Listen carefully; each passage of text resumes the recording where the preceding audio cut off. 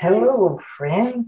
Welcome to Wake Up and Think Clearly, where we practice meditation, thinking clearly out loud in a group.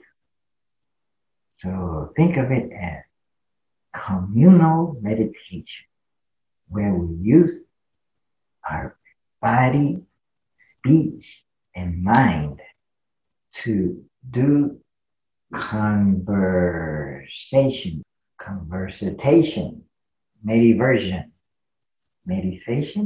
mediversion. So we're coming up on 7 a.m. Let me go back to what the topic is for today. Pay attention to the essence of arisings. So, what are we going to talk about? Patience, wisdom, be happy, ahimsa, which means not to harm anyone.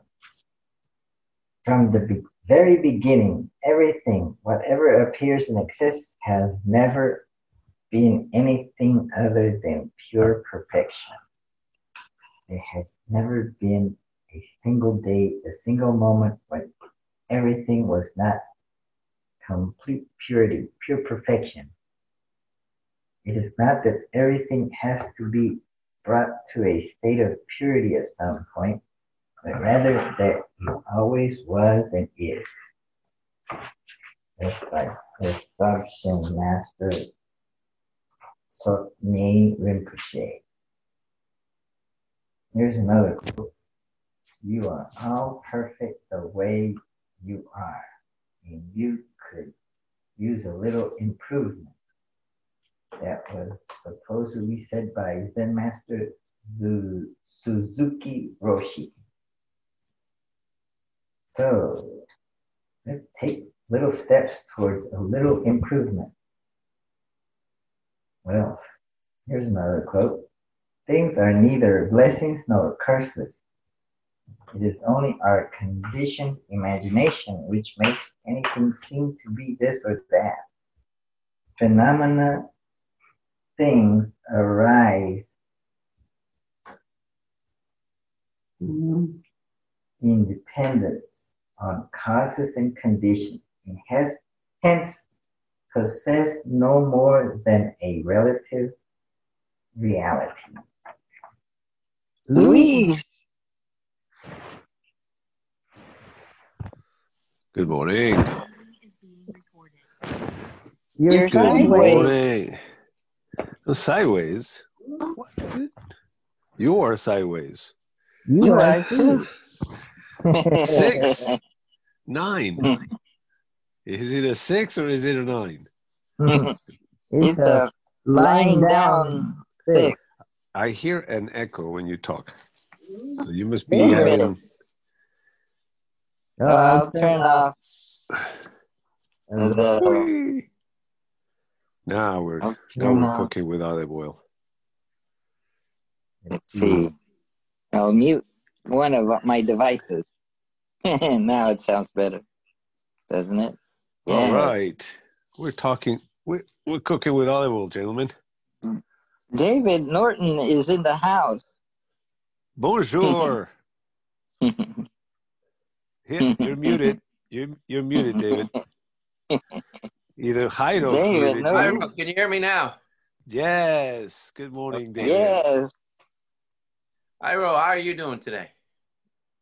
Great, and you? Fine, thanks. I hear you may have somebody else new joining us today, eh? Really? Says Yes. Chris, right? Chris. I don't see Chris. Yes. Why not here yet? CHRISS. He's joined us before, back in June, maybe. I don't know. Yes. Excellent. He will join us any moment now. And I invited Justin in London to see if he'll join. He's in London. Yeah. This is becoming an international Zoom. Oh yeah, you got a guy from Spain, a guy from London, a guy from Japan. You know, but they don't join us all the time. I guess they get bored or something with us. Yes, it's about what 12 or 1 o'clock p.m. in London. It's 1 p.m. or noon, something like that. There's always a 1 hour difference between the rest of Europe and the Brits. Just like they don't use the euro, they have to use their own currency. Yeah, they're a tough bunch. Oh, All right. so what's our topic for today? What's the question? If you don't have any, I always have one. the topic is paying attention to the essence of arisings. Well, what does that mean? That Damn means if I know. patience. That What? means wisdom, love, non-harm. What about Because deceit and lies and all that other stuff? Those arise too. yes. Well, if we are paying attention to what is arising, and then if we strive to not harm others, then maybe we'll not harm others so much. I don't know. It don't sound good, Iro. He's not very convinced. No, not at all. Your political campaign is going down the tube. Yeah, because Oh. sometimes, just like a child, a child wants to take you running the road. And the thing is, they don't know any better, but you say, hey, stop. And they don't do it. So you go out and grab them and spank them on the ass. They're harming that child. I mean, they don't want you to do that to them. But yet, on the other hand, it's something that's good. It is so difficult to know. We are on our own. Well, I totally agree with that. Who's to say? What should I do? What should I not do? What's Well, right? What's wrong? It's up to the individual, It's like this past week, let me tell you a story that I had. Anyway, I had a tire that had a very slow leak, And the thing is, the tires were down to the bar, almost, well, they weren't quite, but almost to the bar. We had to get them replaced. So I thought to myself, well, there's no sense in just trying to get the thing plugged, because if I roll into a tire store and to get it fixed, they're going to want to replace both of them, and it's going to take a while because they have to order them from the warehouse, get them from the warehouse, get them to the place, and big old hassle. So I went to Tire Kingdom down the street here, and I said to him, I says, hey, I need some tires. I got a slow leak in one. I showed him the tires. He says, okay, so we'll get them in here for you. I said, I'm not going to wait for them because I know it takes a while. He says, all right. He says, I'll call you. So he called me in the afternoon, and then I went in. I said, well, how long do I have to wait now to get the tires on? Oh, about an hour. There's one or two people in front of you, so it'll be about an hour and a half before you can get it done. I said, good. I says, I want to come in here when I can just roll in and have somebody do the tires. So he said, well, the best thing to do is come in tomorrow morning at 7 o'clock. Oh, boy. So I says, okay. I says, I have no problem with that. I says, I got there right at 7 o'clock, and there was a guy before me having tires put on. So I there was a different guy there. It wasn't the same guy as the day before. So then he says to me, the guy that was there, he says, well, it's going to be about an hour. I says, oh, good. I said, no problem. I says, I'm going to go out and run a couple trips, and I'll be back in an hour, So anyway, I went out and did a couple Uber trips and came back in about an hour, maybe an hour and 15 minutes. And I says to him, I says, how are we looking? He says, oh, you're right up next. I said, you didn't have any more people come in here? He says, oh, no. He says, you're all set. I says, great. So anyway, I says, okay, good enough. I give him the key to my car, and I went in their waiting room or whatever. I spent about an hour and 15 minutes there, and I'm thinking to myself, what the hell happened to my car? It should be done by now. So I go out and see this guy, and he says, oh, no. He says, we haven't even pulled it in yet. I said, wait a minute. I says, you told me before, and I says, I specifically asked you how long it was going to be because I could have gone out and had breakfast or something, you know, and you said it was going to be, I was right up next. You'd be a few minutes and you'd be in there in a half hour, I'd be out. And anyway, I told him, I said, how long you been on this job?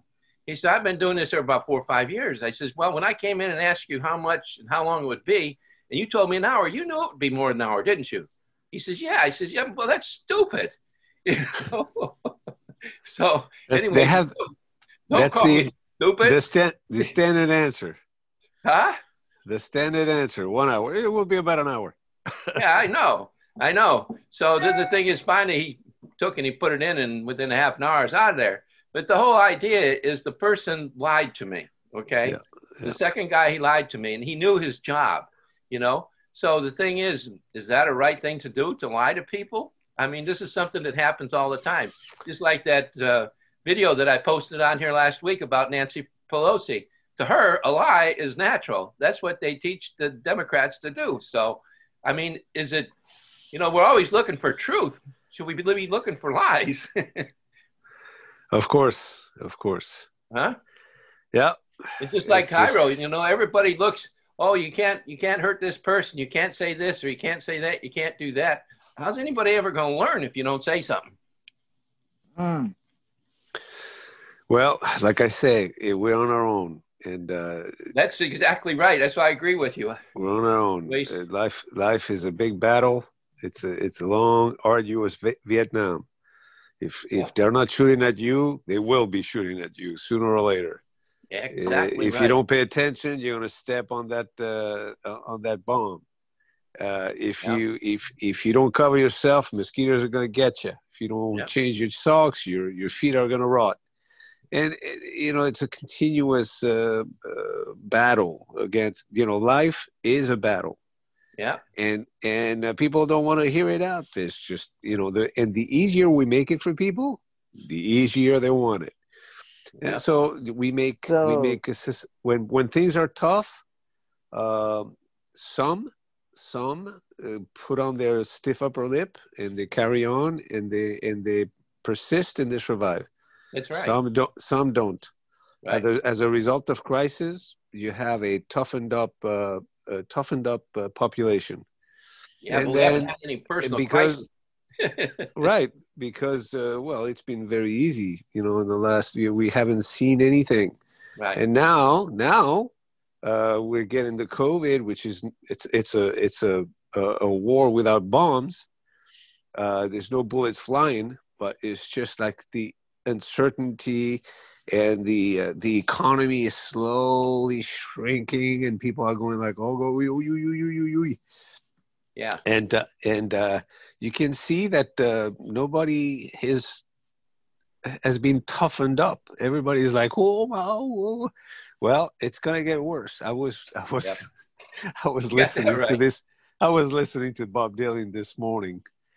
His song, the times they are changing. I mean, the lyrics could not be more appropriate to the time. Well, that's always the case, though. You know. Yeah, but we forget about that. We forget when things are easy. We become soft. Yes, like self-conceited. You know, and we don't realize that sooner or later, life is going to throw a curveball at us and hit us right there on the nose. Yeah. But that's the way it is. You know, life is tough, and we have to toughen up. We don't teach the kids how to be tough. We don't teach them how to survive. We don't teach them. We don't teach them the basics. Best policy is what is the best policy in dealing with others, and in one treating others? Like, should David have trusted the mechanic, or should he have been on guard and saying, this mechanic could be lying?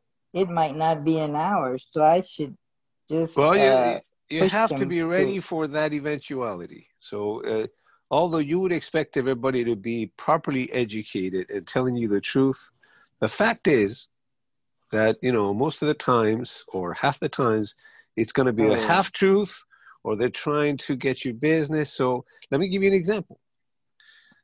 We sell equipment at the place that I manage, and typically, when somebody puts a deposit on a machine, it takes about 12 to 14 weeks to go ahead and ship that unit to them. Mm-hmm. Well, because we've been so successful now, it's like 6 months, maybe 7. And so if you have 2 options. Somebody calls you and say, hey, I'm thinking about buying equipment, blah, blah, blah. How long is it going to be? You can tell them the truth and say, I tell you what, normally it takes about 12 to 14 weeks. Right now it's about 6 months. COVID, blah, blah, blah. We've been very successful. Too bad. You should have thought about this earlier.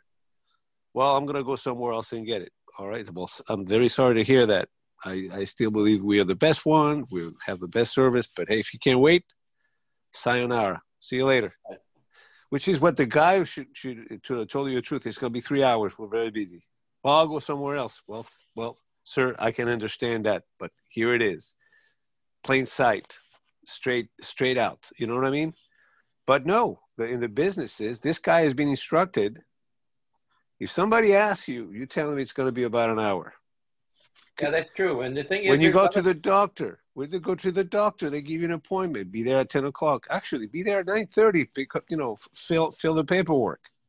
You would think that they're going to see you at 10:15. No, it's 12:30. Right. And the doctor doesn't even apologize. Fuck that. Well, that's true. I agree with that. But that's like the other day. Usually I go to a certain place to have my car serviced, but I've had this problem with my tires that they have to be road speed balanced, And anyway, the guy told me that, he didn't say he could do it, but he says they do a balancing job. And I agreed to have my tires fixed there from the original fellow. But I really should have taken it directly to the, Mazda, where they have a high-speed road balancing thing, And the thing is, over there, they're really, one thing I've learned about Mazda, they've been really honest with me. You go in there and ask them a question, they give you an honest answer. And the thing is, if you want, they'll give you a ride home. They do all kinds of different things that these other places don't. And their costs are not that much more, if anything. As a matter of fact, sometimes I found them less than other, places that service the car. So that's what I actually should have done. And it was my own fault for making, that mistake, knowing that going to these different places like Tire Kingdom and Firestone, that they also always want to upsell you on different products and things of that nature, But anyway, I didn't go there, and I screwed up myself, and I came across this situation, and I called it spade, I guess you might say, Justin. What's that? Justin from London. Oh, he's here. Hi, Justin. Hey, guys. Welcome back. Yeah. Oh, David. Nice to see you. Yep, I'm back. And who's... Luis, wait, there's Luis two... is in the house too. Have you met I don't know Luis? where he went to. Luis went somewhere. Oh, he stepped out. He probably cut out and went and got a cup of coffee or something. Am I here? Wait. I'm going to do the same thing shortly. Can you see me? Yeah, no problem at all. Oh, okay. Come in good. Someone else left, did they? Someone left? He'll be back. Okay, cool. Yeah, but I think Luis will be back. To give you a thing of what's going on here, Justin. Oh, yeah. The thing is, first of all, Jairo, what was it you said about the rising of essence? Yes, I call this meetup pay attention to the essence of arisings. Oh. That's kind of like Buddhist, kind of. Yeah. What kind of arisings, as in what's happening in your mind? Yeah. I guess that's the essence of mindfulness, but should mindfulness involve judgment? Like, should we be judging what we're thinking in order to improve ourselves? Or should we be non-judgmental? Well, the thing is that there is something we all do anyway. We all make judgments based on what we know on a daily basis, and a situation by situation basis as well. But just like I told a story about something that happened to me this past week, Justin, where I'm going to Oh, what's that? symbolize this. I'm an Uber driver, and the thing is, I had a tire that had a slow leak in it. So I went to Tire Kingdom here, and asked him. I says, because I knew that I needed 2 new tires in the back too, because my tires were wore down to the point to where they were almost to the bars to where you shouldn't be driving them on. So anyway, I went and I got a price on 2 new tires from Tire Kingdom, and anyway, they told me, they said, yeah, we can get them in, and we can put them on, because I always want a specific brand. I don't go with any brand, because driving Uber, most brand name tires, I get like 35 to 40,000 miles on, but I use what they call a Nito tire here that gets me about anywhere from 60 to 70,000, which is almost double. So I'm very particular as to the size of tires. So anyway, I went out and got that order, and they ended up coming in. And when they came in, he says, stop by in the afternoon. He says, we'll put them on, and I dropped by in the afternoon. He says, well, it's going to be about an hour and a half before we can actually put them on. I said, I'd prefer not to wait an hour and a half. I says, when can I bring them in that would be likely to not have to wait? He says, first thing in the morning. So anyway, I came in the next day, first thing in the morning at 7 o'clock. Bruce is back. Yeah. And so what I did, I came in the next day, first thing in the morning at 7 o'clock, and the fellow that was there was a guy just in front of me before I got there, and he was having tires done too. So he told me, he says, well, it's going to be about an hour or so before you can take and have your tires put on. So I says, good. I says, I'll go run a couple trips, and then I'll be back. So that's what I did. And I came back in about an hour and a half or so, made a couple bucks. And, then I said to him, I says, what's the story now? I says, can we just take it in? He says, oh, yeah. He says, no problem. You're up next. Just in a couple minutes, we'll get you in, and we're going to get you out of here, I said, okay, no problem. So I took my computer and went in the back room and started, doing things I do on the computer. Mm-hmm. And after about an hour and 15 minutes, I go out there, and I said to him, I said, where's the car? Is the car about done? He says, oh, no, we haven't even started it yet. And then I said to him, I says, how long you been working here? He said, oh, I don't know, a couple, 3 years or something. I says, well, when I asked you before, because I said to him, I says, when I came in there, that if it wasn't going to be done right away, I'd just go have an Uber pick me up, take me to a restaurant, and have something to eat. And he says, no, he says, you get in and out real quick. But then when I come back, and after it's an hour and 15 minutes, he says, we had this to do and that to do and everything. I says, how long you been working here? And he says, I've been doing this job for a long time, I don't know, 3 or 4 years or something. I says, then you should have known how long it would take before my car could get in to get the tires on. I said, are you stupid or something, And he was very much offended by my statement. But the thing is, the way I looked at it, the guy lied to me, And that goes back to the story of what Jairo was talking. And usually we don't like to say anything to people that are lying to us, and, so on and so forth. And that's where the conversation began. I'm not very good at that. I tend to... people tend to know that I know that they're lying. maybe I'm a bit socially dysfunctional that way, but I tend to be quite honest about knowing if someone's lying. Usually, not always, but I might point it out, or maybe I'm checking with them, like, oh, but you said this, but I know this, so then I'll kind of present that to them. Maybe we can find a resolution. Maybe something's not being understood, but I find liars can get really upset with me. Yeah, I tend to not hide it that I know. Yeah, that's like, I don't know if you were here last week, I put a link out there where Nancy Pelosi, I don't know, you probably know Nancy Pelosi from being in the news. Yeah, I've heard about her. Yeah. Right, well, the thing is, she was talking to Congress, or to the press one day, it's recorded on C-SPAN, where she was actually telling them what the policy of the Democratic Party was. And that was to take and to smear the opposition. And that's their policy. Sorry, take into what? Smear their opposition. And right. Okay, and that's what they do. So the thing is, what she did is she actually gave them, I don't know, it's only a 30-second little clip of how to take and smear the opposition. And then there's also... maybe appropriate. Huh? I can see some appropriateness to that. Like, it would be ideal if no politicians did that kind of thing. But when one side does it so hard, if the other side doesn't do it at all. Sometimes it doesn't work because some voters, I think, are really on a kind of a level of kind of data. Okay, like what are the person's policies? What are their track records? Kind of taking almost like an academic view on how to decide.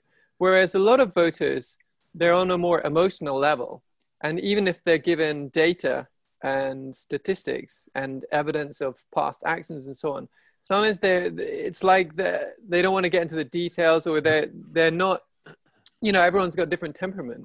And so some people are more connected to the emotion of it. Like if they're being told, oh, that person's really bad, then they'll hate that person. Or if they're being told something's great, it's gone really well, when it hasn't at all. But if the person convinces them with their emotion, oh, it was so wonderful time, then they'll believe it. For example, my own mother, I heard someone heard her complaining about they were talking about Corona here in the UK, and apparently she said, it would have been so much worse if Labour had won the election. Now, for anyone, hi, Louis. Hi, I'm Louis. Nice to meet you, Justin. Hi. Yes. Nice to meet you too. So, sorry, I had to.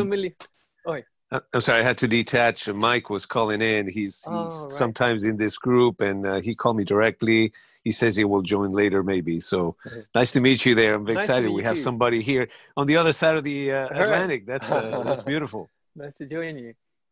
So anyone familiar with the actual data and the evidence would know that it's a ridiculous notion that the country would have been worse with Labour.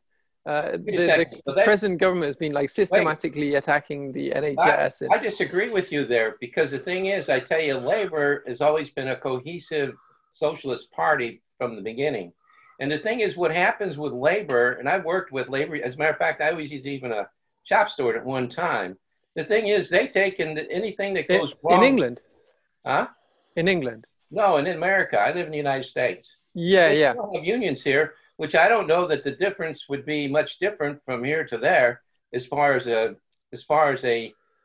union for, you know, people that, you know, actually work and have a representation. Like we have the AFL-CIO and you know, several other different labor unions, which you probably have the same thing there too, I would imagine. Yeah, they've been very important for establishing safety for workers and certain labor rights and protecting the jobs, so you can't just be like suddenly fired or things like minimum wage and that's so on. That's the same thing here, but really, the thing is, they have a tendency to abuse the rules, and that's the problem with them. I can assure you that the Tory government abuses rules. Everybody really does. I mean, that there was the point that Luis made earlier. Oh, so that's the thing about what strategy should a party have in politics? So why I mentioned my mother's view of Labour and Tory is because she's having an emotional response to the sources of information that she's been bathed in. And that's, it gives a very different conclusion than if you take an academic approach at the actual facts. Wait a second.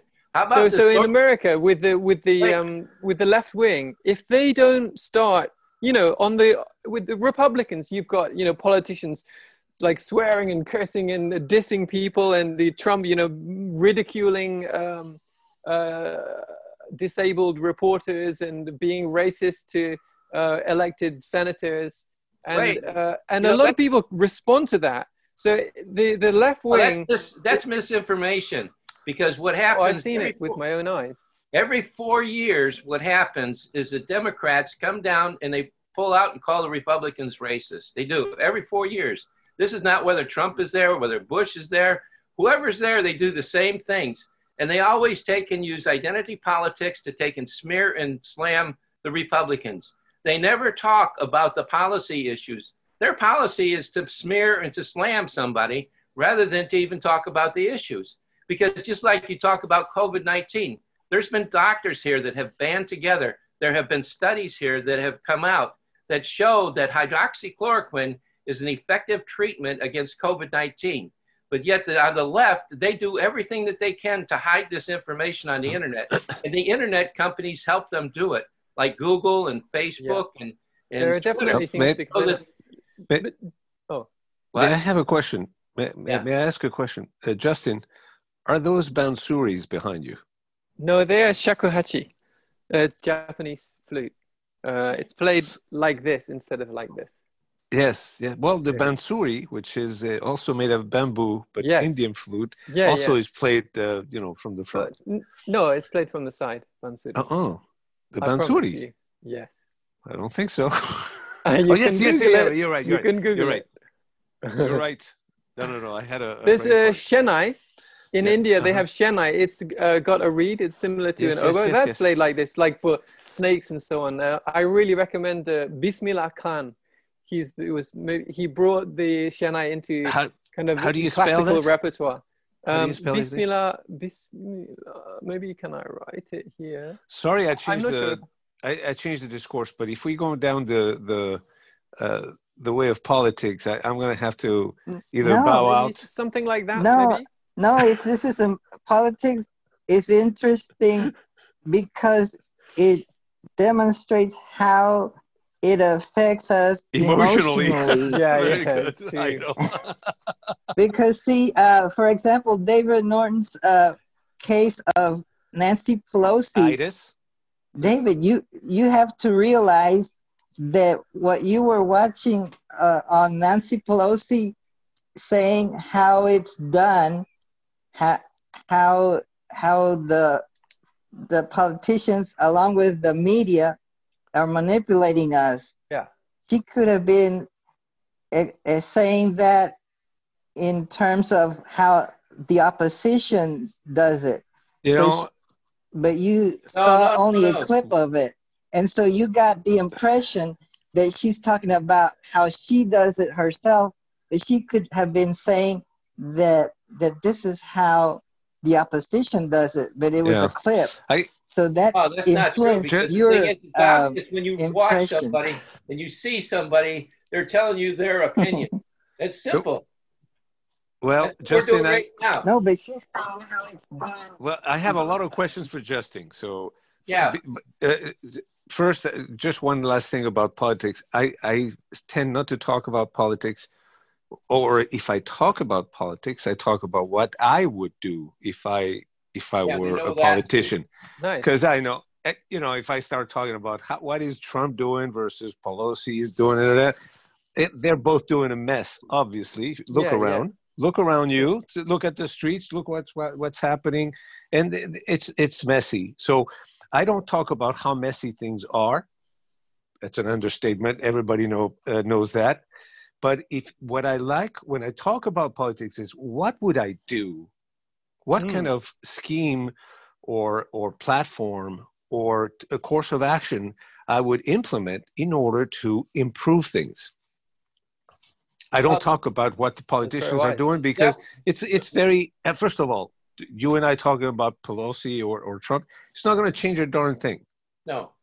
If anything, it's going to re-aggravate everything that we know already. It's like, oh my God, those guys on both sides. It's just like, come on, get real. They're playing us. They're playing us. So they're playing to our emotions. I would rather think politics and dividing us. Think politics. What would I do if I were in charge? How do we get out of this mess? But not. Well, he's doing this or she's doing that, and this and that. They play us. Well, I don't play anybody. If you ask my opinion about politics, I tell you, I would start with a social contract. It's a very simple idea of, the individual versus the collective, and collective versus individual, not versus. It is. The individual belonging to the collective, the collecting, it's the collective. So I would talk about that. Where do we start? What are the obligations of the individual versus the collective, and vice versa? Yeah. What are the basic responsibilities as an individual? What am I supposed to do in a society when I decide to belong to the society? Because if I don't want to belong to society, I might as well go play with the monkeys in the rainforest. It's like, hey, I don't want anything to do with this. But, so those are the things that I would talk about in politics. Almost a philosophical way of getting into politics. And then if I decided to spend the time and money to do that, then I would start my own common sense party, which is, I've thought about it many times, but I think it's going to be one of the things that I think is so difficult is that, even for the purest leader to be elected as president, let's say, you can't just do what you want. Like it's so the system itself is so limiting. You've got the court judges, you've got the Senate, you've got all these different bodies and pressures, and it's hard. It is very difficult because you have your own individual ideas, and then you have to convince the majority of people to vote for that, because I do believe in democracy. I do believe in democracy. There are either you have a very nice dictatorship. Just imagine a dictator that's like a Neverland dictator. Neverland is like King Ashok in ancient India. He was said to be maybe the greatest ruler. That's right. So there have been some powerful leaders out there that brought in good for the whole of society. And they were still, I'm sure that they were still criticized by, the naysayers. But in any case, either you have a very nice dictatorship or you have a very nice democracy. In that case, it's more difficult to have a nice democracy because probably not a democracy. It's difficult to get a lot of nice people to vote for the right thing. Whereas, if you get a dictator and he's nice, you got it made. It's easier on a small scale, I think. On a small scale. No, but that's important, because I think in nature, usually you have a decentralized organization. I think that's how self-organizing systems work. In nature, you're on your own. But nature itself is a conglomerate of things that the ecology works just by itself. But within that, every individual is up to itself. The gazelle. Take ants, though, for example. Okay, so ants, they're doing their own thing. Each ant is doing their own thing. And they're working on simple principles. Yeah. But when you get a collection of simple units, let's call them, operating on simple rules, then you get extraordinary, totally new complex characteristics and behaviors, like emergent properties that work very well. But the thing is, like when scientists used to look at ants' nests or things like that, wow, it's so complicated. You even get like, is it ants or termites that have like centralized like air conditioning, cooling, and everything. Algae farming. They do like all kinds of complicated stuff. So they used to think, it must be the queen is in charge. It must be like she's sending out the commands or got the blueprints to the nest, things like that. Yeah. But it's not. It's like it's these emergent properties coming from the system as a whole. Simple lines of programming, because the lines of programming in an ant are very simple. You smell, you communicate, you do your stuff. They're already hardwired. It's a very simple, it doesn't change. There's no self-awareness there. It's like, I don't want to do this, fuck that. And that nature is beautifully complex and yet simple, because there is no self-awareness, let's put it that way. Well, maybe it's not just because there's no self-awareness, but let's say, for example, if I'm being controlled by some assholes, to use an English expression, I don't know what you say in America, in London, who have no care about me and don't know my people, they're from a totally different subculture, and they're pushing commands on me or on you guys in wherever you are, then a lot of people don't think, oh yeah, I'll do whatever you say. But if you live in a small community and you're deciding together on what's going to happen to that plot of land, and shall we build an allotment where we can all easily grow food together? Or what are we going to do about the rubbish situation? No, because you've got an invested interest in your local surrounding. If you can come together and you participate in what's going on, then actually people suddenly have a very high interest in what's going on, and they want to participate, and then they act more on the basis of, they're more likely to, I think, act on the basis of compassion and wisdom. I am a business manager. Yeah. That, you know, it is what it is. No, it interests me Nobody's because then perfect. you must be familiar with certain I- types of system That's, organization. and Yeah, but you if see, the anything, thing is, what you just described, Justin, is actually a Republican form of government that was set up here in our country to begin with. But the thing Okay. is, unfortunately, because of the capitalistic structure of our nation, everything has been distorted and gone off into different directions so that the self-interest is actually inside of the different corporations and also foundations rather than allowing the people to exist.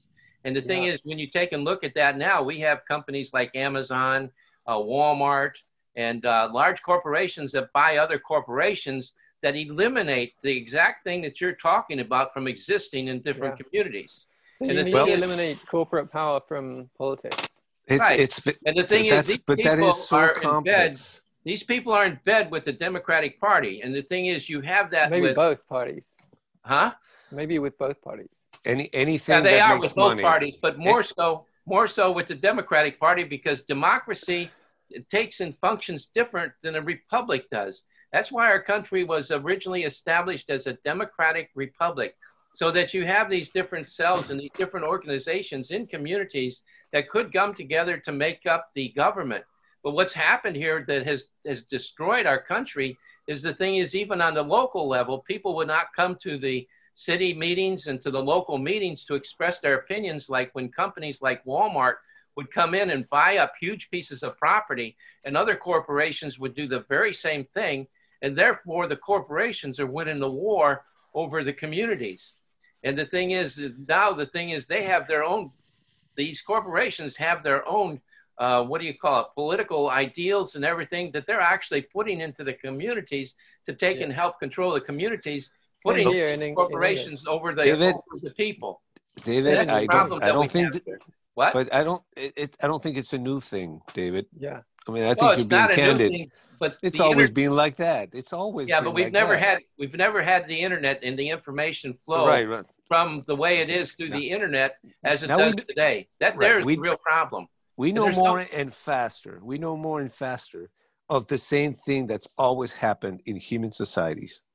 Well, that's true. So the problem is not today versus 50 years ago or 500 years ago. The problem is the human mind, how the humans behave, intend, live, and relate to each other.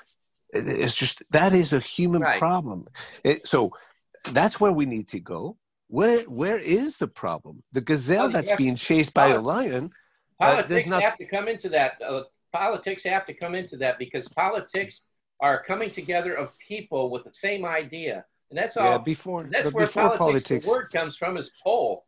You don't. Yes, I understand that, David. But before politics is education, knowledge. Yeah, I agree. I mean, if you don't know shit, how can you do politics? It's impossible. So we have to start. We have to start at the beginning. Without education, without words, it goes control. So that's the first one is education, culture. You know, living together, building together, and of course, if you know, I know how bad things are out there. They've always been bad. Life is a long, arduous Vietnam. They're not shooting at you. No, I think that as bad as you look at it, or somebody may look at it, I think it's good. I'm doing great. I'm very happy. But Louis, the reality is, yes, go ahead, Justin. Oh, I didn't mean to interrupt you. But you know, the reality is that it's each. You know, we are on our own within the collective, and the problem that we deal with at the individual level and the collective level is always a human problem. How do we feel? How do we think? How do we fix things? How do we get along, et cetera, et cetera? And if we don't have education and culture, politics is, you know, a mess. Those things you just said about how do we live together? How do we get along and all that. So how do you think that is affected by urban living? You know what I mean? Yes. Like so where you're living with thousands of tens of thousands of millions of people that you don't know. It amplifies. Just like COVID is worse in the city than it is in the country. Yeah. the human problem becomes exacerbated with the density of population. Everything becomes more compact, more critical. You're more in a rush. You're finding people. There's not enough room. You have more people, so you have more disagreements. More disagreements. But on the individual level, I'm wondering if it almost makes you more isolated. Yeah, in a way, there's more people, but in a way, you're less connected to the people. So maybe there's less a sense of society and community, and more of a sense of individuality. Neighborhood. What's good you for don't talk me. to your neighbors. Right. You don't talk to your neighbors in the small villages. I mean, we're going to the ideal pastoral idea of society where you had 5 or 6 people out there in the middle of nowhere, and they had 3 or 5 huts. Obviously, the communication was slow and more mindful. It's like, I know you're there. You know I'm here. How you doing? So there was more of a human connection. We have become dehumanized by the speed of technology. I wrote not too long ago that the problem we're having as we evolve technologically is that technology is going so much faster than we are. The change is happening so much faster than we can change our mind and adapt to the new situation, that we're falling off the bike. It's like we're going on a bike and we're losing our pedals because we're going so fast we can't control it. And that's the psycho-existential problem of the human being in the 21st century. Our own technology is overpowering our own awareness, our own self-awareness. We just don't know what to think anymore because things are happening so fast. We don't have the mentality to go, all right, I got this. I'm in control of this. Very dangerous place. Maybe even at the non-speedy levels, I don't know, the thought of like ownership occurred to me. So like, let's say in a city, most people maybe don't even own where they live. Maybe they rent it, but they rent. Yeah. But even if they would own it, it's like, okay, this is my flat, let's say, or you say apartment. This is my apartment, and then you might have some sense of it being like my street. But then, like even the town or the city, you don't feel it's mine. Like people are even vandalizing stuff or stealing stuff or taking advantage, but it's not like, oh, this is my place. Whereas in a village, the mine and not mine division may be less. I think for hunter-gatherers, it's even extremely less. We felt like we belonged. I am an old dog. I'm 61, and I was born, in the late 50s and raised in the 60s and 70s. I'm from Europe myself. I was born in Madrid and raised in Paris. So, I had a feeling of belonging wherever I was. Not that the street was mine. I knew the street was not mine, but I belonged there. It's just that's cool. Yeah, I was fine where I was.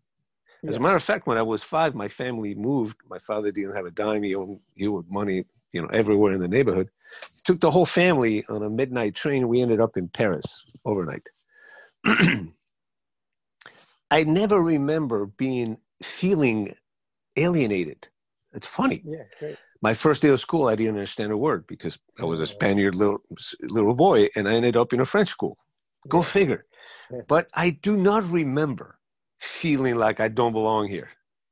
So I was transported from the Spanish culture. In the 60s and 70s, Spain and France were like Pluto and Mars, completely different planets. Wow. And yet, I did not feel a sense of alienation. Right. Yeah. And now, it was the way it was. I felt that my life was very slow. Everything was just flowing. I was flowing along with the flow of life. But don't you think that was because of your parents? Not only. It was the media. It was the culture. We only had 2 black and white channels. We, every day was pretty much the same. I didn't hear anything. I tell you what, I did not hear anything about Vietnam when I was growing up. About what? Vietnam War. I never heard anything about Vietnam until I moved to the States. It's like, What? Right. And then I started studying that, How old are you? incredible. Please. I'm 61. Think that you're 13 years younger than me. Yeah. So the thing is, you had black and white TV when you were really. Yeah, when I was a kid.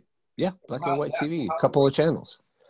But so it's just that I feel now that things are moving extremely fast. And we find out everything that happens everywhere. We are bombarded by stuff.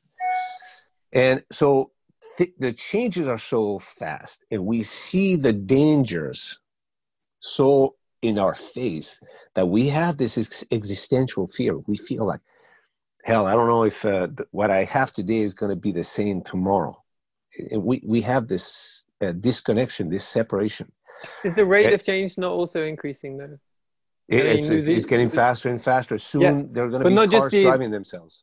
Yeah, exactly. So not just the rate of information that we receive, but the rate of actual change. The speed of it. And the more we get, there's a guy that I read, I recommend him anytime, Wilson, E.O. Wilson. He talks about consilience. and what he says that there's too much information and not enough meaning, not enough sense. We have a lot of dots to connect, and we cannot connect them to make sense of this incredible amount of information that we now have at the tip of our fingers on the keyboard. I can find anything. Actually, I can look like a very smart parrot because anybody says a new name, and then I'm a specialist in the name that you just mentioned. Oh, yeah, I know the guy. But the fact that I know more doesn't mean that I suffuse more meaning out of the data that I know. And this is the problem of the 21st century human being, more than ever, because we've had existential problems throughout the history of mankind. Well, can I suggest that there's, even if we're to get meaning, there's many different meanings that we could get from the data. Yes. And in fact, there's many different correct meanings that we could get. Yes. So I would suggest that it's wise to have some kind of strategy on what kind of meaning we're looking for. Oh, yeah, sure. Well, I propose the following. Yeah. What's that? There are two types of meaning. Okay. Conventional meaning and non-conventional meaning. Okay. What does that mean? Conventional meaning is 2 + 2 = 4. Conventional meaning is if I eat well, I'll be healthier. Conventional meaning is if I avoid toxic people, I'll be happier. Conventional meaning is if I pay my bills, I won't be in the street. Conventional meaning is I'm gonna get. Luis, Justin, I do things differently. The thing is, to me, I'm a word guy, period. I take in words and I go back and try to find the original definition of words, okay?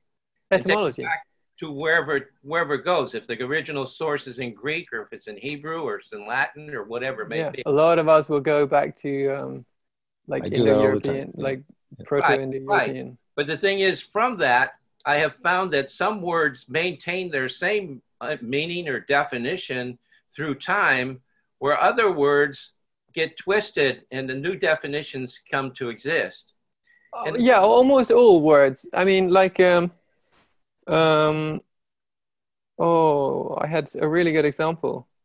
No, I can't think. But yeah, sometimes even in English, we'll have two words that were originally the same that now have totally different meaning because they've traversed different evolutionary trajectories over several thousand years. Yeah, but what happens is these different definitions, they appear in different, different little groups. Even though people speak in English, like you can talk to a person that does coding, he has a whole definition of words that it takes to take and code whatever he's coding. Yeah. And also they use now letters to represent words, where if somebody's not familiar with that, it's just like speaking two different languages, like Luis was talking about the Spanish and the French, so that people have no idea what these people are saying. And then when they start speaking publicly, they know what they're saying.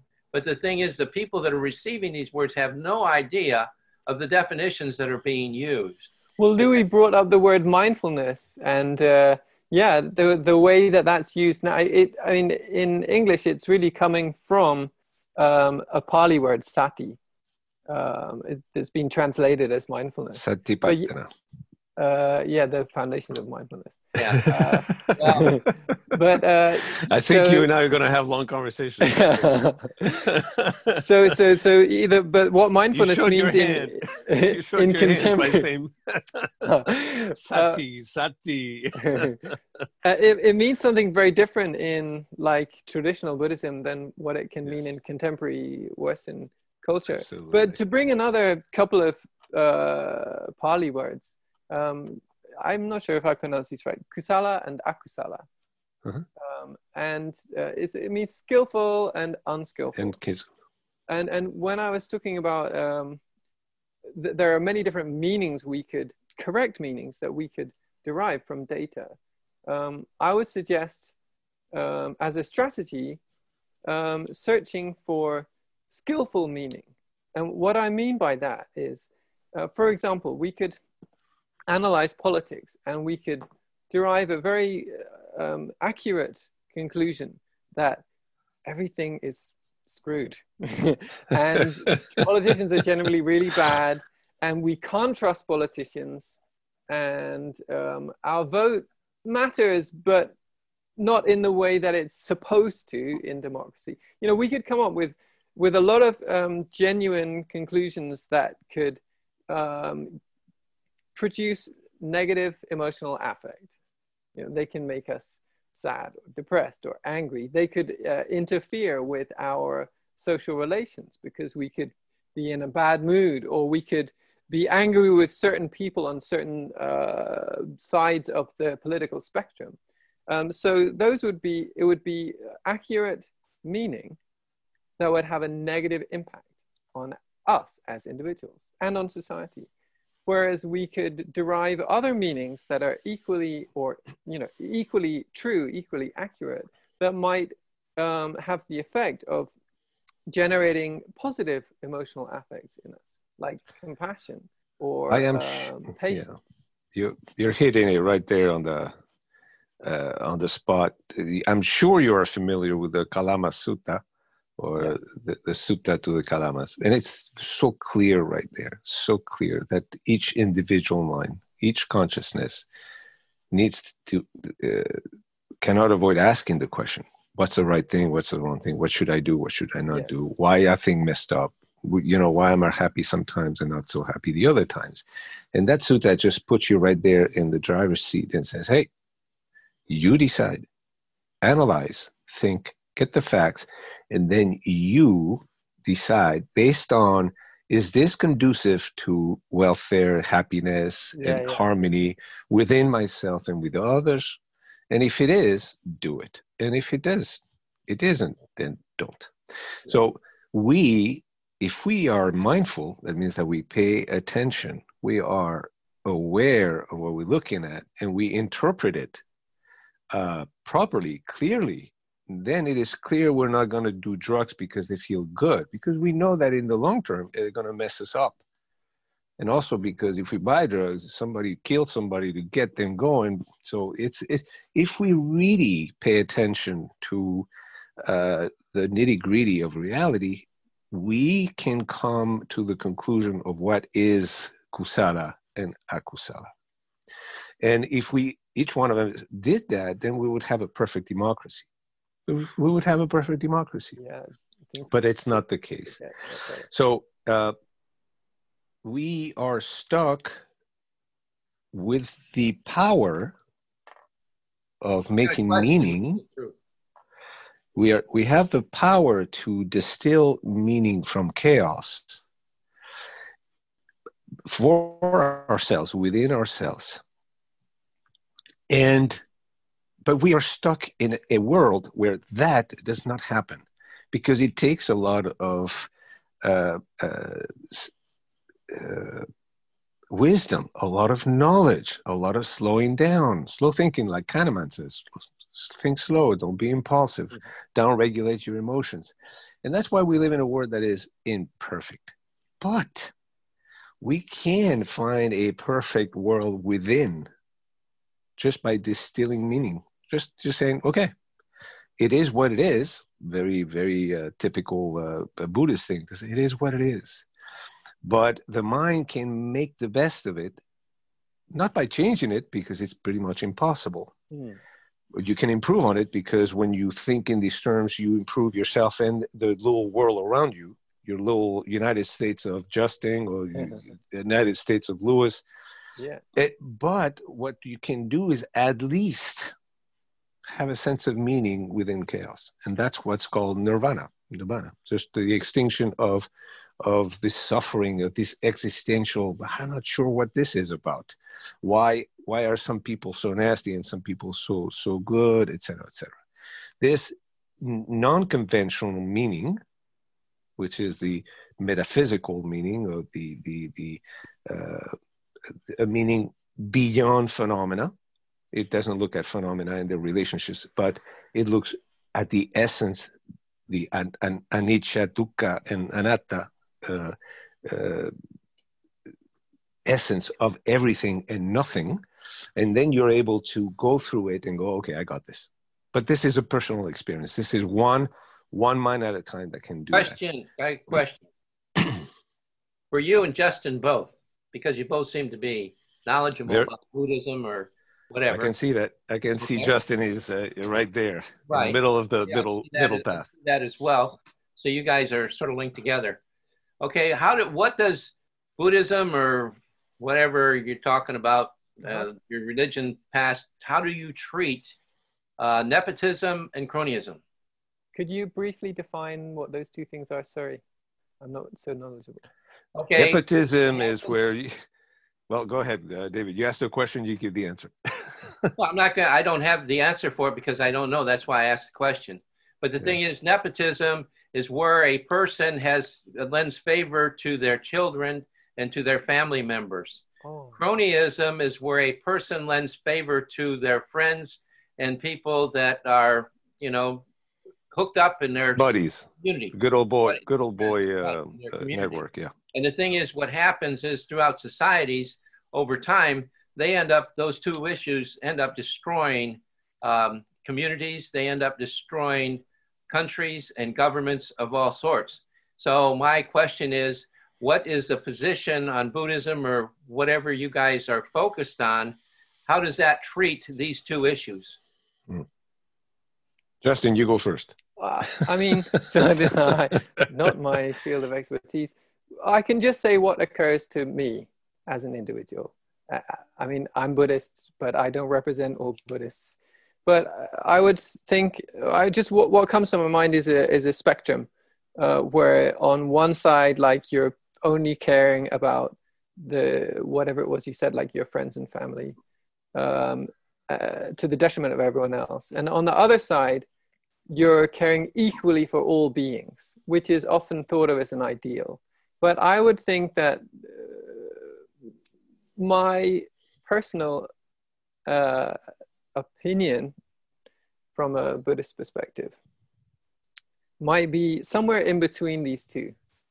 So inwardly, we want to have compassion and loving kindness for all sentient beings. That means what compassion means is the wish that others don't suffer. And what loving kindness means is the wish that they are happy. So to have these fundamental wishes, not intellectually only, felt wishes, to all sentient beings, not even just all humans, all animals, even mosquitoes, which is maybe a more difficult one. But if, for example, I have children, and then I see poor people in the street and I give them all my money because I care about them equally as I do my children. Then what happens? Then I have no money. So then how do I feed my kid? I have nothing more to give. So what do I do? Do I then have to beg from other people? Mm-hmm. So there's some kind of balance that, okay, I have equal love and compassion for all beings, but I also have a context. And my context is that I am in this situation and there are people depending on me, so I have some kind of special responsibility to my immediate environment or the people that are connected to me. So that is going to influence behavior. It doesn't mean that I'm going to steal from other people to feed my kids, or that I'm going to make unfair appointments, like put my kid as the boss of something he shouldn't be the boss of. But in terms of protecting them from harm and tending to their needs, there's going to be, it's a little bit of priority there. It's like, okay, first I have to, like, you know, feed myself and my family. And then if I have extra, I can feed others. Okay, now the thing is, in regards to what you're saying, there's an actual nepotism thing that actually exists in our society today with the COVID-19, in which the common thing comes out and says that, hey, you know, like you shouldn't be near your parents if they're older or whatever. Right, because right. of the fact that you're going to give them the COVID-19. Right. This is a form of nepotism in itself, in that you're looking out for family members for this particular disease. Okay, so the thing is, if you have misinformation and your information does not agree with your family member that you're in contact with, the thing is, what do? Do you impose your nepotism upon, which is your beliefs about what should be done with your family members, or do you allow them to take and express their opinion and try to understand their opinion as well? Wait, nepotism, are you saying nepotism unfairly favors family members? Yeah, that's right. Well, the thing is, when you're talking about nepotism, that's looking out for your family, period. No matter okay. It doesn't have but to. It's not saying like don't visit your don't visit your old parents, but go and visit everyone else's old parents. It's not like that, right? No. Like don't visit any old parents. No, it's like the ones you're most likely to visit are your own, statistically. Right. But just like don't visit any old people. Nepotism is a characteristic of human beings that is part of, I believe, nature, because it's natural for a person to want to look out for your own family, the ones that you like a mother giving birth, or a father being the father. That's a normal thing, but our society has a tendency to take. David, I'm going to try to answer your question. Okay. First of all, I'm going to say I'm not a Buddhist. I'm not an anyist. Well, okay. I am, if anything, I would say I am a Buddha, but not a Buddhist. Yeah, you know, a Buddha is. I know you don't need to go into that. I know the whole story about that. Just tell me your answer. But the answer is, I'm taking back what the questions that you asked. Nobody's going to be able to answer them for you, no matter how much we talk about that. Each mind decides. I know. So I just want an idea. An opinion. My idea is, and I go back to the two kinds of meanings, the two kinds of understandings, the conventional and the non-conventional. If you look at it, there's good intention. You know, in my mind, I can have the perfect intention. I don't want to harm anything or anybody. I wish happiness, bliss, and peace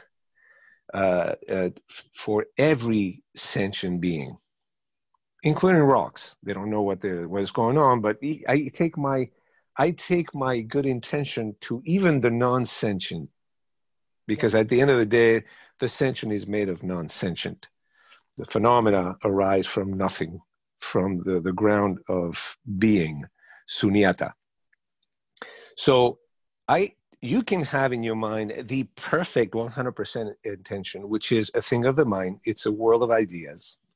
And then the moment that you do karma, which is an action, where you go from potential 100% beautiful intention to actualization, the moment that intention becomes an action, it is a relative thing. You cannot avoid it. Just being alive, you cannot avoid karming. Just being is karma. And then only an individual at a time can decide, how do I juggle that stuff? How do I marry a perfect intention with a not so perfect action? Because no matter what you do, even if you say, this is perfect, I did it with a perfect intention, and there it is, I do it. Anyone, any other mind around is going to go, well, that's not so perfect. Because if you look at it from this way or that way or this way or that, it's not perfect. This is why compassion and wisdom have to go together. That's right.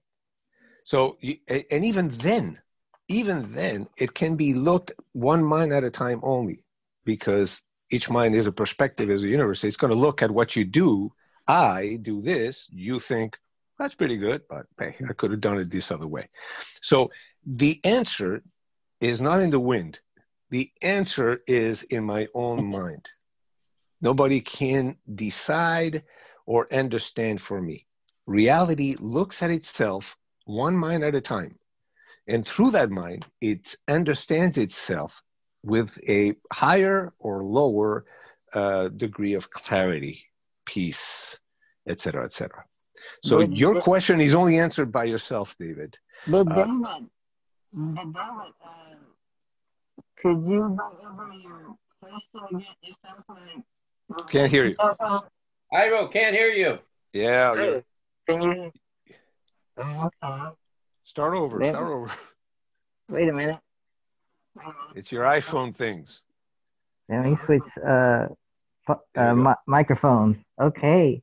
So, yes. So David, it seems to me that you're suggesting that with nepotism, you have an extreme amount of influence of it, like in the case of the people favoring protection of the elderly, that it's influencing the rest of society. Is that what you're suggesting, that nepotism is going overboard and affecting the rest of the society, like in terms of I want to protect my elderly, so I want society to protect them versus just opening society? Well, that's what's happening, I believe, exactly sort of what you're saying, but nepotism to me is when you're looking out for family members, period. It doesn't make a difference if they're older, if they're younger. It's just like I gave the example before. If you have a child, the child runs out in the street, and the thing is you want to protect that child. So you not only yell at the child, but the thing is you take and discipline that child in some form so that child doesn't do it again. Or you take and usually a child is so young, they have no understanding of reasoning.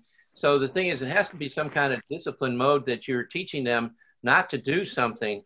And the thing is, in the standards of many people from the past of what we've been taught, that you shouldn't take and use force of any kind to teach children because it sort of messes them up or something. But the thing is, through nepotism, a person's responsibility is, first of all, to their family members, to their spouses, to their children, to their parents, to everybody that's included within inside of it. So what happens is in nepotism, there's just a natural, by nature, a response, an action that takes place that you want to look out for them. And the thing is, what happens is sometimes in politics and in reality is people abuse those emotions in putting out sometimes false information. Now the thing is with the COVID, in reference to COVID-19, they use that because it's a very deep feeling that people have not to harm other family members.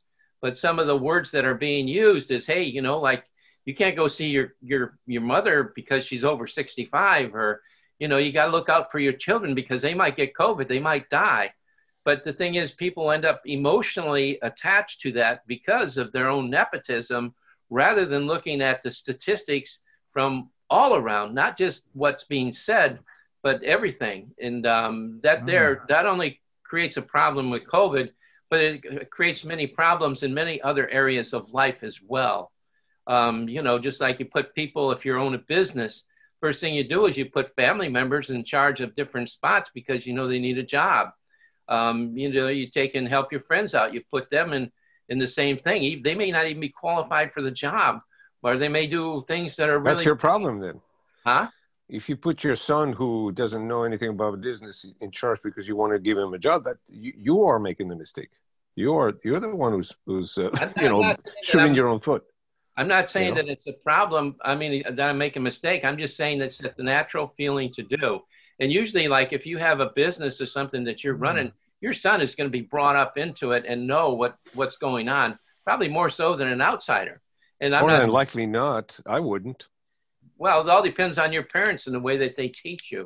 I Yeah. think that each environment is totally different, you know. So the thing is, like, I know, you know, I never would ever do what my father did, you know, but the thing is, you know, it does happen where people are brought up as shoemakers Yeah. and they teach this to their children and they become the same too. And the thing is, there's nothing wrong with that. It's just, I'm just saying it's something that happens that leads to destruction in many people's. Yeah. Guys, I'm gonna have to check out. It's 8:09, and I have a whole bunch of list of things to do. Heido, this Justin disappeared. I was gonna ask him for contact info, email, and number because I see that we have a lot in common. He and I. Oh, hi, Do you? can hook you up.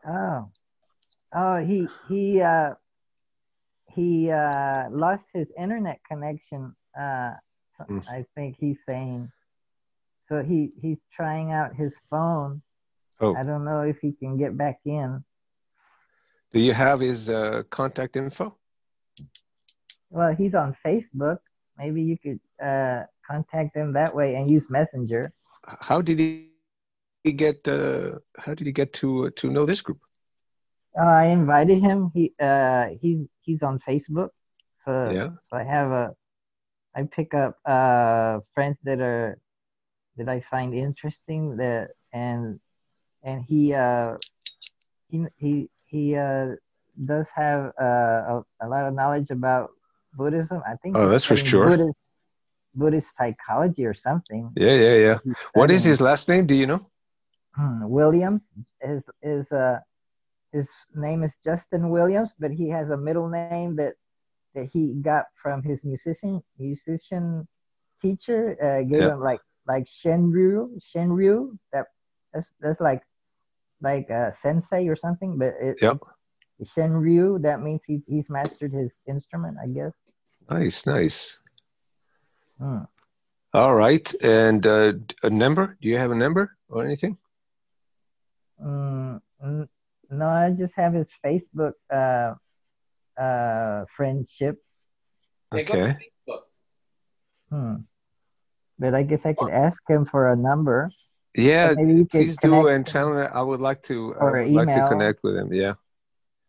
Oh, you probably could connect with him through Meetup too, Luis. Yes. He's out there. Or something. No, he's not on Meetup. He's on. He found out about this through Facebook, through Messenger. I sent him the invitation that way. Oh, so I gave him the ID that way. Well, you would have his Messenger ID, right? In Facebook, does he show his middle name, the Shenryu? Yeah, he wrote it down. Justin Shenryu Williams. SHENRIU. SHENRYU. YU. Mm-hmm. There we go. Let's see if I can find him there. Well, guys, I'm going to go. So we'll see you all next week. Okay? All right, David. Okay, nice. Always great to talk to you. Yeah. Take care of your family. Tires. My tires. Be despotic. Nepotic? Nepotism. Cronyism. Be despotic. That is a word too, despotic, I believe. And be crony also. Right. That's it. Okay, see y'all later. All right, take care, David. Take care, Mr. Heido. Thank you. Always excellent. Thank you. Always excellent. I agree with you. Thank you.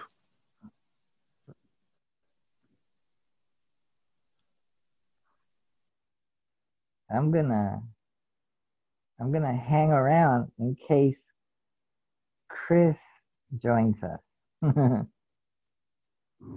It's 8:13. Wow. Well, maybe let's see. Maybe